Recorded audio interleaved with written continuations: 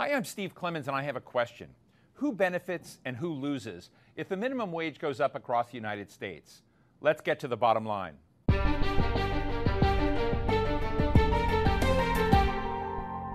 Advocates for raising the minimum wage in America came this close to achieving victory last week in Congress. President Joe Biden wrapped it into his multi-trillion-dollar economic stimulus plan, but it was knocked out at the last minute. For years, pro-worker activists in America have been wanting to raise the bar from $7.25 an hour to $15 an hour as the bare minimum compensation an employer should offer his or her employees. They argue that the current minimum wage, which comes out to about $1,000 a month for full-time work, leaves millions of Americans living in poverty. Opponents argue that doubling the salary of entry-level jobs would force many businesses to shut down or fire folks, or at least think twice before hiring more workers. So who's wrong and who's right? Which plan would lift millions out of the American poverty trap? And which plan gives small business owners a fighting chance? Fortunately, we're joined by folks who have all the answers. David Sirota is the editor-at-large at Jacobin Magazine and former speechwriter for Bernie Sanders' presidential campaign last year. And economist Rachel Greszler worked for years in the Joint Economic Committee of the United States Senate, and she's currently a senior policy analyst at the Heritage Foundation, where she studies the economy and federal budget. Thank you to you both for joining us today. Let me start out with you, Rachel. $7.25 an hour. I mean, just hearing that and knowing, I've been working on economic issues for a very long time. And when you look at worker stagnation, you look at wage stagnation, I mean, the $7.25 line seems almost embarrassing. Who would be opposed to raising that? What is the case against raising the minimum wage? Well, the $7.25 an hour, that's not a living wage, and I think we all acknowledge that. But what that is it's a stepping stone. It's the bottom rungs on the ladder so that people who are just entering the labor market, the 26 million Americans who don't have a high school degree, somebody with a disability or criminal record, it's that starting point for them to be able to gain the education and experience so that they can climb further up the ladder. And so obviously the people who are hurt by a minimum wage that excludes them from that is the very people who need those education opportunities in order to get their foot in the door. I guess my question is, why not make a step on the lower end of that level? Why be satisfied with that notion, oh, that's the ladder in? Why can't the ladder be in $15 an hour? Well, there are certain people that when they first start out are not capable of producing the equivalent of $15 per hour. That costs an employer $36,000 per year. I know that when I first started my job at Pizza Hut washing dishes, or when I was waiting tables at the sub-minimum wage, I wasn't producing that much in value. But nevertheless, that was a great opportunity for me to be able to gain that work experience and that education. And so we've actually seen a decreasing number of people who are earning the $7.25 an hour or less, even as that wage has remained the same, because when you have a strong economy and a tight labor market, which is what we had from 2016 to 2019 leading up to the COVID-19 pandemic, we actually saw the wages of the lowest 10% of workers rise the most. They experienced 15% wage growth, and that's more than the middle, and that was more than the top 10% of workers. And so when employers have to compete to get the workers that they need, and when they have lower taxes and lower regulations and they can invest more in those workers and provide them with education and training, that's when you see more opportunities for people and when they don't even earn the minimum wage anymore. David, you and I have been corresponding for decades, I think, about subjects around growing inequality, about the erosion of the American middle class, and about the poverty economy in America. Why is the minimum wage debate such an important one to you? Well, look, I mean, the minimum wage directly affects millions of workers. It is the floor of wages in America, obviously, the minimum. The raising the minimum wage would boost the wages of roughly at least 10 million workers, according to the Congressional Budget Office. So it is the entry point. It is true, the entry point to the economy. And your question at the beginning of this is right. Why can't the entry point be something better, something that's more equitable, especially at a time of rising economic inequality? And I would answer your question one other way, which is to say that this should be the minimum that is done to start restructuring the economy. That if you're going to start to actually address not just getting people through this pandemic, which is hugely important to help get people through a difficult time and the economic crisis, But if you're going to start restructuring the economy as a whole to make sure that it starts producing and more and sharing more wealth with people at the bottom end to lessen that gap, the minimum wage is the first place to start. One of the other findings, David, in this is that if they were to impose a $15 minimum wage around the country, they talk about the job losses that would be created. Is that of concern to you? Do you buy that line, or do you think that those findings are off somehow? Well, I think that we have a lot of data from the last many years where states and cities have raised their minimum wage above the federal minimum wage, and there has not been requisite mass job losses. I mean, there's been some job loss at the margins, but overall, study after study after study shows that there is not some huge, giant effect in terms of depressing the labor market when it comes to raising the minimum wage. Part of what's offset about it is that when you pay workers more money, they can pump more money into state and local economies in terms of spending. So I believe that the economic data over years and years and years is very clear on this, that while you can argue there may be some job losses on the very, very margins, that overall in the macro economy, it is not a huge effect at all. And there's a much bigger effect in terms of the anti-poverty component, in terms of giving workers at the lowest rung of the economic ladder, giving them the resources they need to survive. Rachel, Alexandria Ocasio-Cortez has been out tweeting about this subject, and there was a lot of frustration about the parliamentarians' decision not to let this go through a budget reconciliation process and having the $15 minimum wage part of that massive $1.9 trillion COVID relief bill be taken out as an item. But she writes, and we'll put it on the screen, it says, override the parliamentarian and raise the wage. McDonald's workers in Denmark are paid $22 an hour, 6 weeks paid vacation. $15 an hour is a deep compromise, a big one considering the phase-in. I guess my question, you know a lot about not only the U.S. economy, but other economies. So let me just ask you, if it can work in Denmark, why can't it work in the United States? Well, in Denmark, that $22 per hour is not actually the result of a government-mandated minimum wage. And I think that this draws to the differences that exist across countries, but also across the United States. I mean, we are a very diverse place. And when we talk about $15 per hour in D.C., when they've already implemented that, that's very different than $15 per hour in D'Iberville, Mississippi. Across the state of Mississippi, the median wage is $15 per hour. So if we talk about a federal mandate raising it to $15 per hour, that's half of the population that you are mandating a wage increase for those employers. That's very different. That's equivalent to mandating $36 per hour in DC. And I don't think anybody would say that that's a good idea. And so this highlights the fact that if there are to be minimum wages, they need to be tailored to each state and each locality so that they're not disproportionately driving out job opportunities. We have seen economic evidence, and the preponderance of it says that there are negative employment effects, but we've only seen those localized studies. We have never seen a study that looks at more than doubling the minimum wage on a nationwide scale.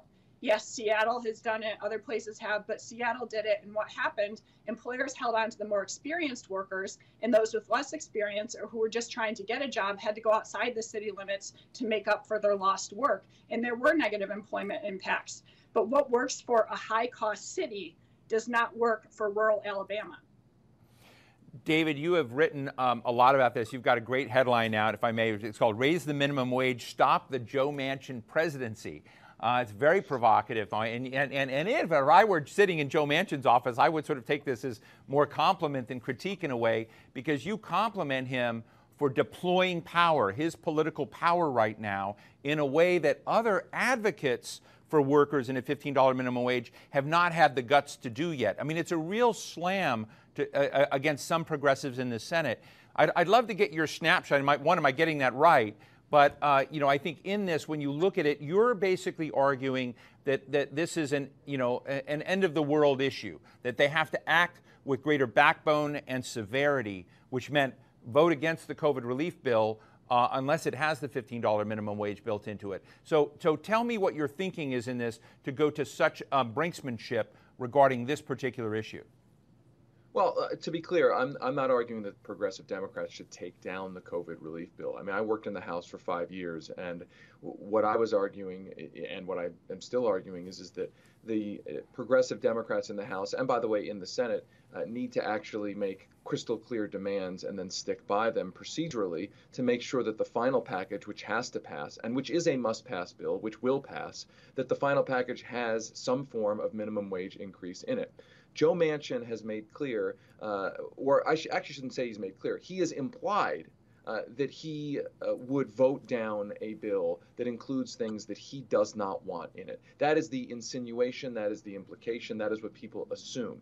And so what ends up happening in these legislative debates is that the legislative conversation revolves around how to appease him, how to make him happy. One of the things he said was that he may not support a $15 minimum wage, but he would at least support at least an $11 minimum wage chained to a consumer price index, essentially rate of inflation.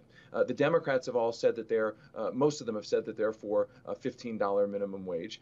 So the question is, well, how did we go from the Democrats saying that they want $15, Joe Manchin saying he'd take at least $11, and the final COVID relief bill having $0 of minimum wage increase in it? And I think part of the issue is that the progressives in the Senate, that the House progressives have not said that we are not going to accept and we are not going to vote for a final COVID relief bill, unless it includes some form of minimum wage increase in it. Then, in other words, that they have not been willing to behave the way Joe Manchin has behaved. Now, the reason they haven't is because there's good stuff, very good things, in the COVID relief bill that progressives support. But the bottom line is, if you're not willing to make demands and say that you have specific things that you want in a bill and that you will withhold your votes for those things until those things are added to the bill, then you should not expect to have them added into the legislation. Rachel, from an economic perspective, if there were to be a deal and Joe Manchin won the day on an $11 compromise or someone in there, what would be the economic ripple effects from your perspective from that? Well, $11 per hour would be less harmful than $15 per hour. You'd see fewer jobs lost. You'd see fewer price increases that are impacting families and workers. But the reality is it shouldn't just be what works for Joe Manchin and for West Virginia residents. It should be what works for everybody across the 50 U.S. states. And so I think that what the appropriate compromise would be is to tie whatever the federal minimum is set at to a locality-based adjustment. The federal government already does this with their own general schedule pay scale, and so they allow for differences in the cost of living across the United States. What's going to happen here is a lot of unintended consequences, especially in lower cost areas. I was looking just at the childcare sector, and this is a relatively low wage sector. $15 per hour there would mean a 21% increase in prices, a 43% increase in Mississippi. So we're talking about thousands of dollars more per year for lower income and middle class working families.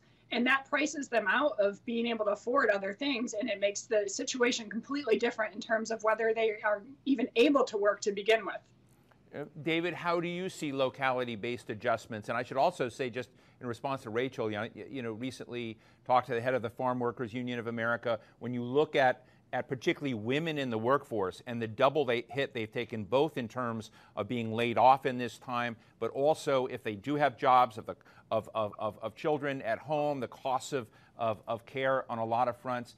And, it's a very bleak picture for a lot of Americans out there. And I want to make sure that as we talk about this, we're remembering how bleak the circumstances are for working Americans who are doing everything right, but still have the cards stacked up against them. But David, does Rachel have a point about locality adjustments?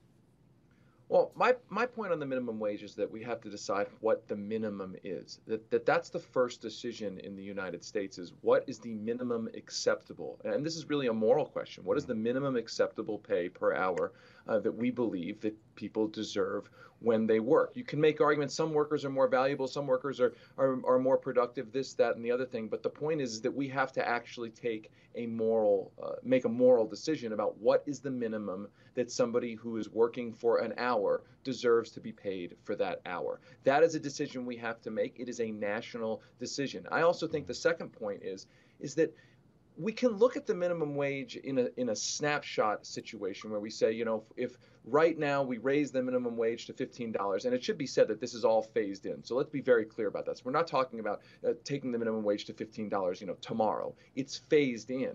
But the point is that if you take a short-term isolated view and say, what would happen if we raise people's wages to $15, people who don't make $15? What would happen to the economy in the short term versus what would happen in the long term? And the long term is an important point because it starts to factor in that there's more money in the hands of workers who then spend it in their local economies. In other words, that if you, yes, there's a point you can say, well, from today to tomorrow, if you raise the minimum wage from X to Y, there's an economic effect. But there's also a longer term effect because you're putting more money into the hands of thousands, if not millions of workers to then spend in that economy, which creates all sorts of other positive effects for the businesses that we're talking about. So you also have to acknowledge on the other side there, the CBO you're putting more money into the hands of some workers and you're taking money out of the hands of other workers and out of smaller businesses that aren't able to adjust as well as larger businesses are. And so the reality here that we have to recognize is policymakers cannot create new income. They can only redistribute income.